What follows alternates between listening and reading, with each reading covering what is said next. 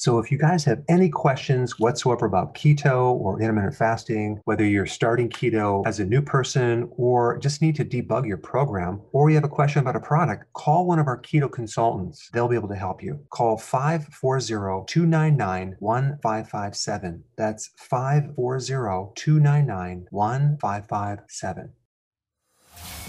Welcome to the Dr. Berg Healthy Keto and Intermittent Fasting Podcast. Now, your host, the man taking your health to a whole new level, Dr. Eric Berg. So today we're going to talk about lean meat or lean protein, low-fat protein on keto. Not a good idea. Now, what's amazing to me is how hard they will push this low-fat lean protein on people. Eat your skinless chicken breasts and your turkey bacon, and you're going to be so healthy. Now, there's some interesting data on certain expeditions in the Arctic where all they had to eat is rabbit, okay? And there's a condition called protein starvation. Another name for it is rabbit starvation or fat starvation. And when they're talking about protein starvation, they're talking about starving from other nutrients because you're only eating lean protein. Rabbit has 8% fat, okay, so it's very, very lean.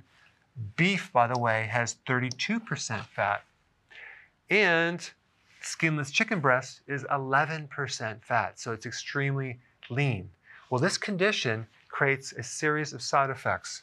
One is diarrhea, headaches, fatigue, low blood pressure, slow pulse rate, and a hunger that cannot be satisfied by consuming more protein. And even in certain survival manuals, it talks about refraining from consuming rabbit if it's the only food that is available, okay? It's better to eat nothing at all because it's actually even killed people. So anytime you're consuming protein on keto, consume it as a whole food, okay? It comes with the fat. Don't take the skin off.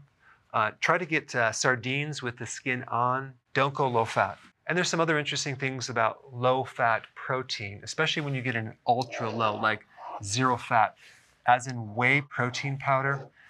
There's something called the insulin index. It's different than the glycemic index. The glycemic index has to do with all the carbohydrates that stimulate insulin. The insulin index has to do with all the non-carbohydrate foods that will trigger insulin, all right? And whey is at the top of the list.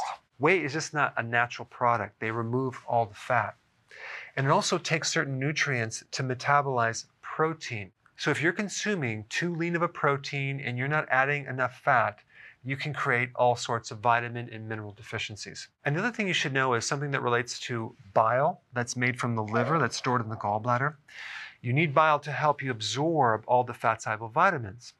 What triggers bile is fat. If you're going lean, especially lean protein, you can not only dry up the bile, but you can increase your risk of gallstones. Being in practice for 29 years, I've ran into quite a few people who are on a low-fat, high-protein diet weight loss program. Okay, so they're doing these protein powders that are really extremely low-fat, and I noticed a certain percentage of them having gallbladder problems, gallbladder attacks, gallstones. This one lady did this diet down the street from some doctor who put her on this powdered protein, low-fat mix. Okay, that's all she consumed for, I think, like 6 months. She ended up with a condition where she had to remove the gallbladder, and then she ended up with constant burping to the point where it was driving her husband crazy. Burping and belching is a gallbladder symptom. So even if you have the gallbladder out, that doesn't mean the problem is solved. It just means you don't now have the sac that holds the bile, and you're going to have a bile deficiency. So you could still have very similar symptoms that you had with gallstones, even without the gallbladder, because now you don't have the capacity to store and concentrate the bile. Fat is needed for your brain, for your nervous system, for the cell membranes, for the endocrine system, for your immune system. And I'm also talking about cholesterol as well. I mean, look at how many symptoms a person gets when they get on a statin drug when they're blocking the production of cholesterol. So what you want to make sure you have in your diet is the fattiest fish that you can find, the fattiest meat that you can find. Don't get the lean protein, the lean dairy. Get the protein and fat in their whole form. Thanks for watching. Hey, if you're liking this content, please subscribe now, and I will actually keep you updated on future videos. Hey guys, I just want to let you know I have my new keto course just came out. It's a mini course. It covers all the basics and how to do it correctly. You can get through this in probably 20 minutes at the very most. So if you're interested, click the link below and get signed up now.